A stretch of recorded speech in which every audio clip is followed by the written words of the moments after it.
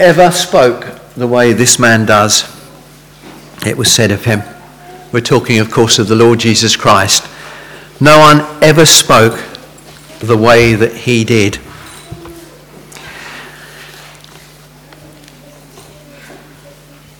Everything about the Lord showed who he was and where he had come from.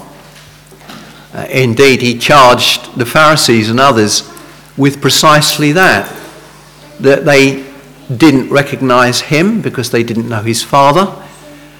And in another place, they knew nothing of the Father and his word, and therefore they knew nothing of him. But everything he spoke, everything he said and did, spoke who he was. So when, for example, he refused to answer a question, as he sometimes did, no man spoke like that. It would be hard to emulate, and we wouldn't seek to do so, the Lord Jesus Christ in the way that he behaved in his speech, as often recorded in Scriptures. We don't have the liberty, the right to, it would be considered rude sometimes, in fact. But of course, the Lord saw right into the heart.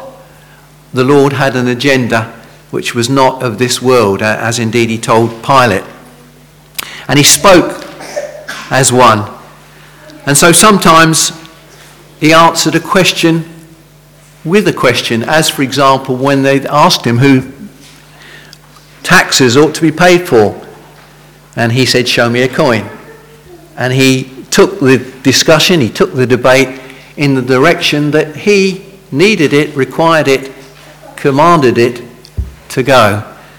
So when we think that no man spoke like the Lord Jesus, even when he didn't speak, no man, as it were, spoke like him. Every time he spoke, it was a witness of heaven. Think about that for a moment. Every time he opened his mouth, it was a witness of heaven. There was no slip, no mistake, no unguarded word, no regretted word or phrase. Everything was an echo of heaven. Well, we live in a world of constant speech, don't we? We live in a world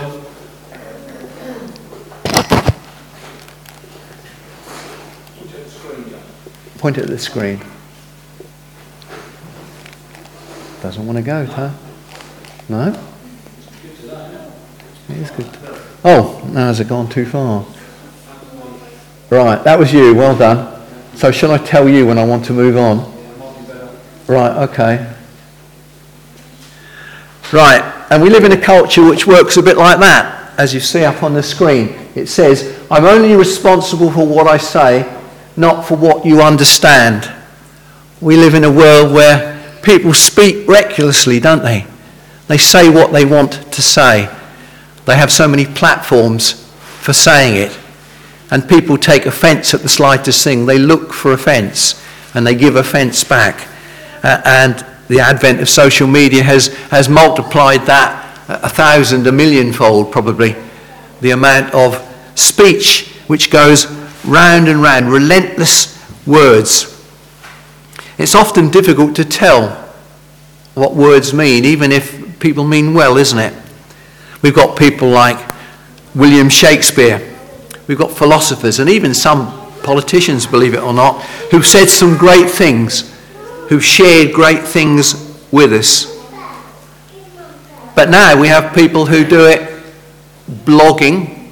They might be 14 or 15 and they might have an audience of millions. They might have a name, a super blogger, and they tell other people how to live their lives. And whether it's them, or whether it's the politicians, or whether it's Shakespeare, they have nothing whatsoever on the Lord Jesus Christ. There's nothing that anybody else can teach us that the Lord can't teach us better and for eternity. Yet, the more voices, the more disagreement. You wouldn't disagree with that, I don't think. We live in a disagreeable world. And it makes people perplexed. But in the account that we have here, we've got an account of distance healing, 15 miles. A word being spoken and somebody being healed at a distance. And it's telling how little confusion there is in it, and how much the Lord directs himself to that confusion of this official and puts him straight with a word, and not only that, with a miraculous word that puts everyone in the situation straight. This certain nobleman, and it says that he'd come away, that he'd travelled. It's thought that perhaps he'd come from Herod's court, although the words don't tell us so, but it's thought it might have been from Herod. And the words literally say, he went away to him. Where we read he travelled, he went away to him, to the Lord Jesus Christ.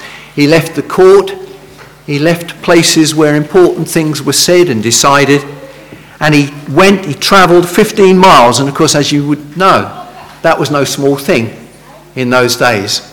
It was no small thing to do that. It's not like travelling from here sort of near to Cambridge, for example, or to Royston. It's not like that at all. It's an enterprise. But there was no court dwelling that could help this man when life was on the line. And that's how it is, isn't it? You might have all the trappings, you might have all the riches, you might have everything this world can offer, but when there is actually life on the line, you have nothing. You can't do anything about it. Now, of course, we've been praying for our brother Colin, and we know that to an extent, the NHS, the health services, can do much. And we thank the Lord that they have done that in his case. And yet ultimately we know, and Colin would be the first to say, as we know, that our life is in his hands, and we wouldn't wish it anywhere else, in the Lord's hands. He'd heard that there was a man come into the area who'd done miracles. He'd done miracles before. Again, you might not remember this, but I did actually preach once here on the miracle of Cana. And I remarked what it was that the servants knew, but no one else knew, that the water had been turned into wine. And I suggested that if the servants knew, it wouldn't be long before everybody else knew. Well, I think it's taken several years to find it, but here's the proof. Here's the proof that, in fact, they did tell other people. And this man's fame, the Lord Jesus Christ, indeed, this fame had travelled so that this official, this important person from a distance away, where travel and communication was anything but easy, had heard and wanted to come. He wanted to come to a man who spoke authoritatively, who spoke to water, and it became wine, who spoke to his creation, the very waves, and they became still. Do you want to go? John says this of the Lord: one who is from the earth belongs to the earth and speaks as one from the earth. The one who comes from heaven is above all. This is the one we're looking at. This is the one that the official was looking at. The one who came from heaven, who is above all, whose words are, literally, if you will, out of this world. Theologians argue a lot about the words of the Lord, don't they, as they argue about everything. But one thing that most theologians agree upon is that when the Lord speaks, his purpose is ultimately redemption. Every time the Lord speaks, his overarching purpose, his overall purpose is saving souls, the redemption plan. So theologians call it the salvific plan, the salvation plan. Every time the Lord opened his mouth, that was what was in view, whether it was the individual, whether it was this man, the official, whether it was his son, a distance away. For this I came, says the Lord in effect, to do the Father's will, to bring the sheep wherever they are, whether they're in front of me, 15 miles away, or 2,000 years in the future. Every word that the Lord speaks is for that purpose, all divine. And so we might find it a little harsh as we look at the actual words that he says to this man who comes asking for healing. First of all, Jesus says to him, verse 46, "Unless you see signs and wonders, you will not believe." That seems very hard, doesn't it? Very harsh. Remember what I said earlier, that there is no such thing with the Lord, that everything is designed to lead to grace. We would just be incredibly rude if we said something like that, wouldn't we? If we turned to someone who was inquiring and we said, "Unless you see a miracle, you're not going to believe," we would be unable to say such a thing and be right and be holy. But this is the Lord of all creation speaking, who looks right into the hearts. And he gets down to the point. You've come looking for a miracle, and unless you see one, you won't believe. You haven't come to me for salvation, you've come to me for something else, even though it's a good thing, the healing of your son. You come for another thing, and of course we know all about that in this world, don't we? People who promise God that if such and such happens, if somebody recovers from an illness, then they'll worship God. And of course there is a recovery, and they don't worship, because these things are not in our gift, they're not in our power. We need to make such statements with our hearts open before the Lord, and that means repentance. That means the openness of repentance and the life of faith. So Jesus says this thing to this convicted man, and he knows that in fact miracles don't do the job. He says in this chapter, in verse 44, he's testified, Jesus himself had testified, that a prophet has no honour in his own town. So he knows that the miracles don't do it, the words don't do it, unless the heart is engaged in repentance and faith with the person in front of us this morning, the Lord Jesus Christ himself. And when we come to him, we need to be praying for life, our own life, salvation life. We live in a world full of experts. On the screen it says, Confucius say, "Stop putting words in my mouth." We know that Confucius is often quoted as saying this or that wise thing.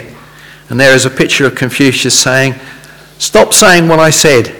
Stop inventing what I said." It's very hard to get these words right. But there's no such difficulty with the Lord Jesus and his word, because the Holy Spirit is alive and active. And so we read in his word that it's sharper than any two-edged sword. We read that it's able to cut right through the divisions, right into our heart, right into our life. It's much different with the words of the Lord Jesus. He speaks to a compliant creation, and it falls into line. Yet, what a sea of words surrounds us everywhere. Got a lot of words on the board. I'm not going to read them all, but they say things like business, industry, organisation, strategy, woman power, synergy, coaching, training, teamwork, mission. If you're unfortunate enough to be in a job where they send you on courses, you'll be more familiar than you want to be with some of these words, some of these ideas that people fire off. If only we can organise in the right way, if only we can coach people's lives, if only we can train them to do this or that, then it might work. The world might work. But of course, we know that that's far from being the case. It's far from true. In the end, it's the words of the Lord Jesus. What does he say to this man after the healing has taken place? Excuse me. Verse 50. Go. Go on, go. Your son will live. It's done. It's accomplished. We don't know at this point whether the man believed. We certainly later on in the account know that he did. But the Lord says to the man, you can go. It's done. It's not hard for the Lord. If you come to the Lord this morning and confess your sin and turn over your life to him and repent and walk his way, and learn to love his word through the Spirit, it won't fail. It won't go wrong. It won't fall to the ground. The Lord honours his words. It's not like all these words behind me. It's not like one piece of advice and then another and another and another rule to follow and yet one more. We come to the Lord and he lives within us through his Holy Spirit, and his law becomes alive to us in that case. Today, people say that we should consult. We should organise. We should eat this, or maybe we should not eat that. The papers are full of it, aren't they? Advice. You turn over a paper and in its 32 pages or so, you've probably got 8 or 9 pages at least of advice telling you tomorrow morning how you should live your life, what you should eat, how you should breathe, what you should do when somebody says something to you or things happen. We live in a world that's full of advice. And one of the most important pieces of advice that people think they're giving is to say, be yourself. Be yourself. That's Hollywood's message. Be yourself. No matter how nice the songs, no matter how animated the creatures before us, in the end, the message is always the same. Be true to yourself. Be true to yourself. Unfortunately, being ourselves is just who we don't want to be. If we want to know eternal life, if we want to come into the holy life that God requires, and if we want to see heaven and holiness, that's exactly who we don't want to be. We don't want to be ourselves. For in that case, we're without hope, we're without help. But we want the Lord Jesus Christ, the man who speaks, and it is so. He speaks, and it's just done. So, your word, Lord, is eternal. It stands in the heavens, in that psalm. Your word is eternal, it stands in the heavens. So when the Lord Jesus says, go, you're healed, or your son is healed, the Father has already spoken in eternity past, in eternity present, in eternity future. The Father has spoken and said, it's done. It is so. Exactly as when the Lord stilled the waves. The Lord speaks, he opens his mouth, and it is so. It is in no other way but how the Lord says it to be. It is so. It's done in the heavens. He speaks, and it is so. But in our world, we're told to do all kinds of things. There's a picture on the screen it's from an Edward Lear limerick or story, and there's someone up the top of a tree, and they're kind of waving their arms down to people who are at the bottom of the tree and telling them things. And it's the kind of picture I've got there for our media age. Imagine the person at the top of the tree there has a phone in their hand, if you like. And that's advice for the age, isn't it? You need to get on your device. You need to follow someone, perhaps. You need to be one of their dedicated followers. Although we notice in the picture that some are running away, some are legging it as fast as they can go. There's no guarantee that if somebody speaks wise words that everyone's going to stay around to listen in our world. And so in verse 49, this man says to him, he repeats his story in effect. Come down, come 15 miles, Lord, before my child dies. This man repeats his story and he gets the answer from Jesus. You can just go. You just need to go. There's no further condemnation. This man is certainly quieted, but is he convinced yet? Well, it doesn't seem so from the questions he asks when he gets home. He has a question in mind, I guess, which runs something like this. Are you able to do it in time, Lord? Are you able to do it in time? Because time is running out. And of course we live in a world like that, don't we? We live in a world in which all our things that we have to engage in are measured against time. And we're always worried that there won't be enough time. that other things will come and intervene. Time will run out, in effect. Time never runs out with the Lord. How can it when all time is in his hand? All time is the Lord's time. We need as Christians to think about that when we are so prone to anxiety, so prone to planning and then adjusting the plans and then adjusting them again. All time is in his hand. This man speaks as one of us, doesn't he?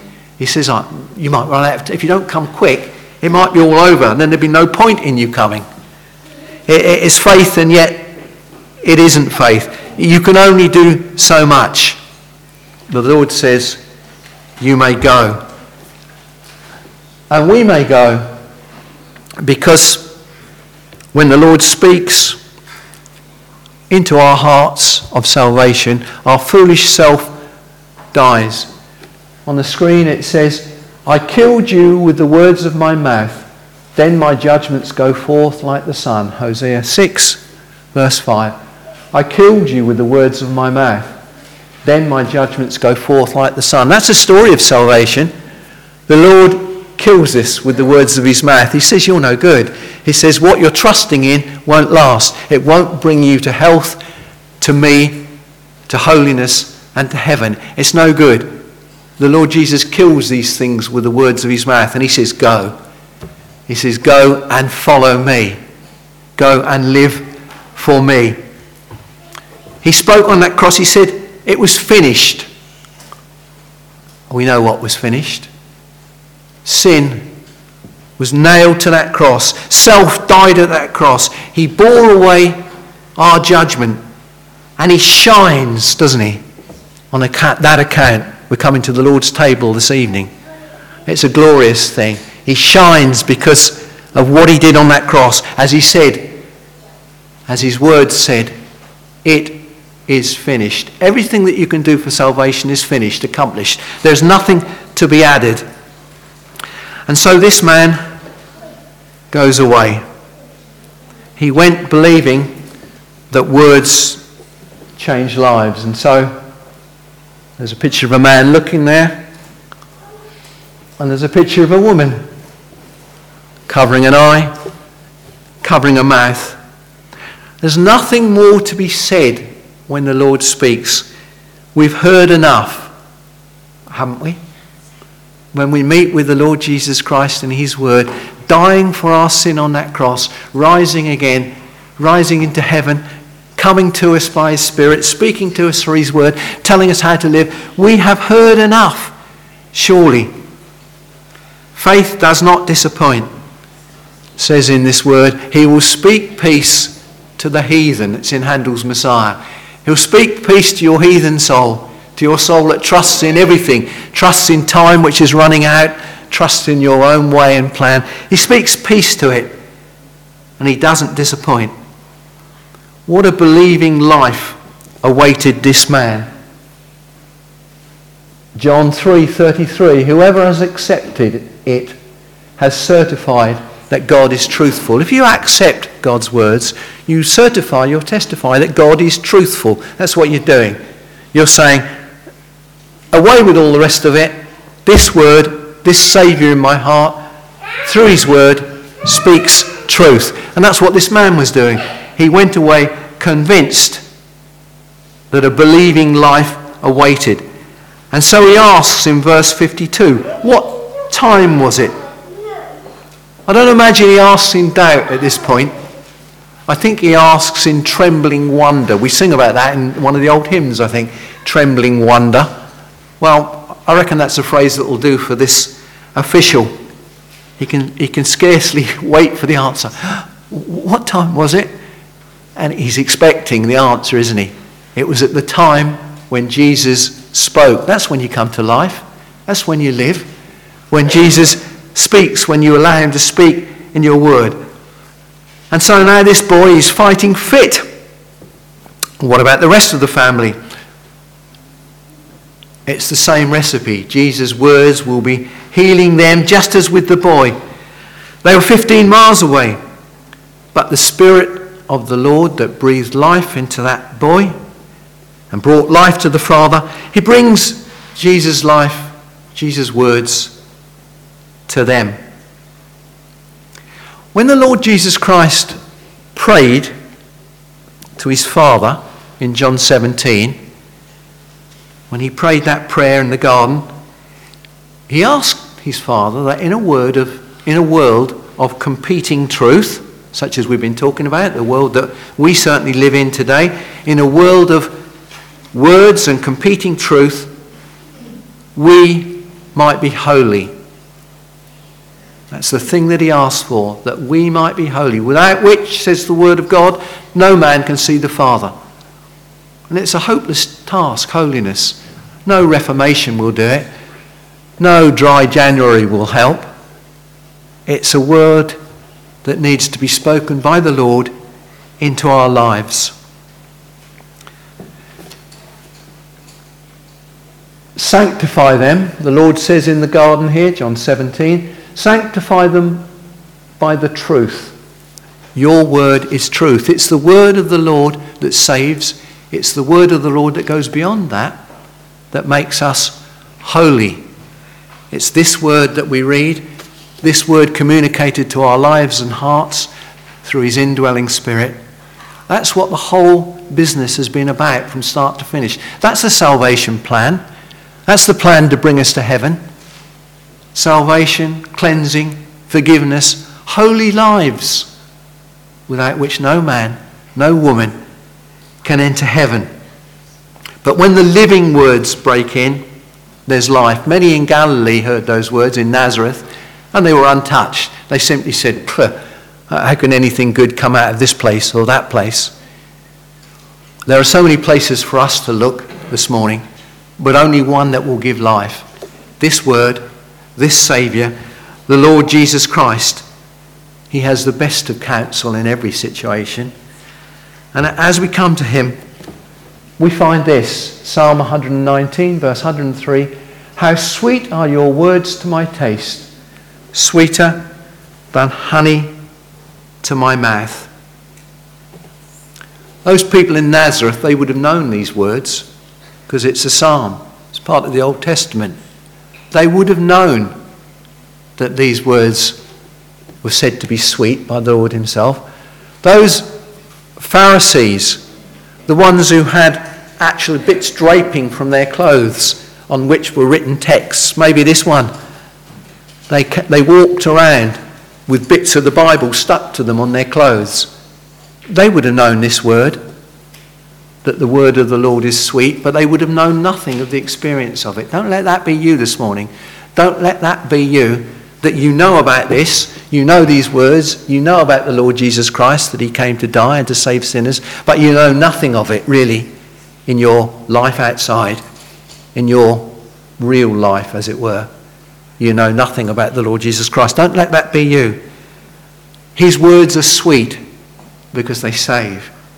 His words are sweet because they're perfect and holy and good. He means nothing but good for his people. No matter how it turns out, no matter what happens to us, his purpose is goodness. All things work together for good for those that are the called according to his purpose. Do you believe that this morning? You must believe it. The goodness of the Lord.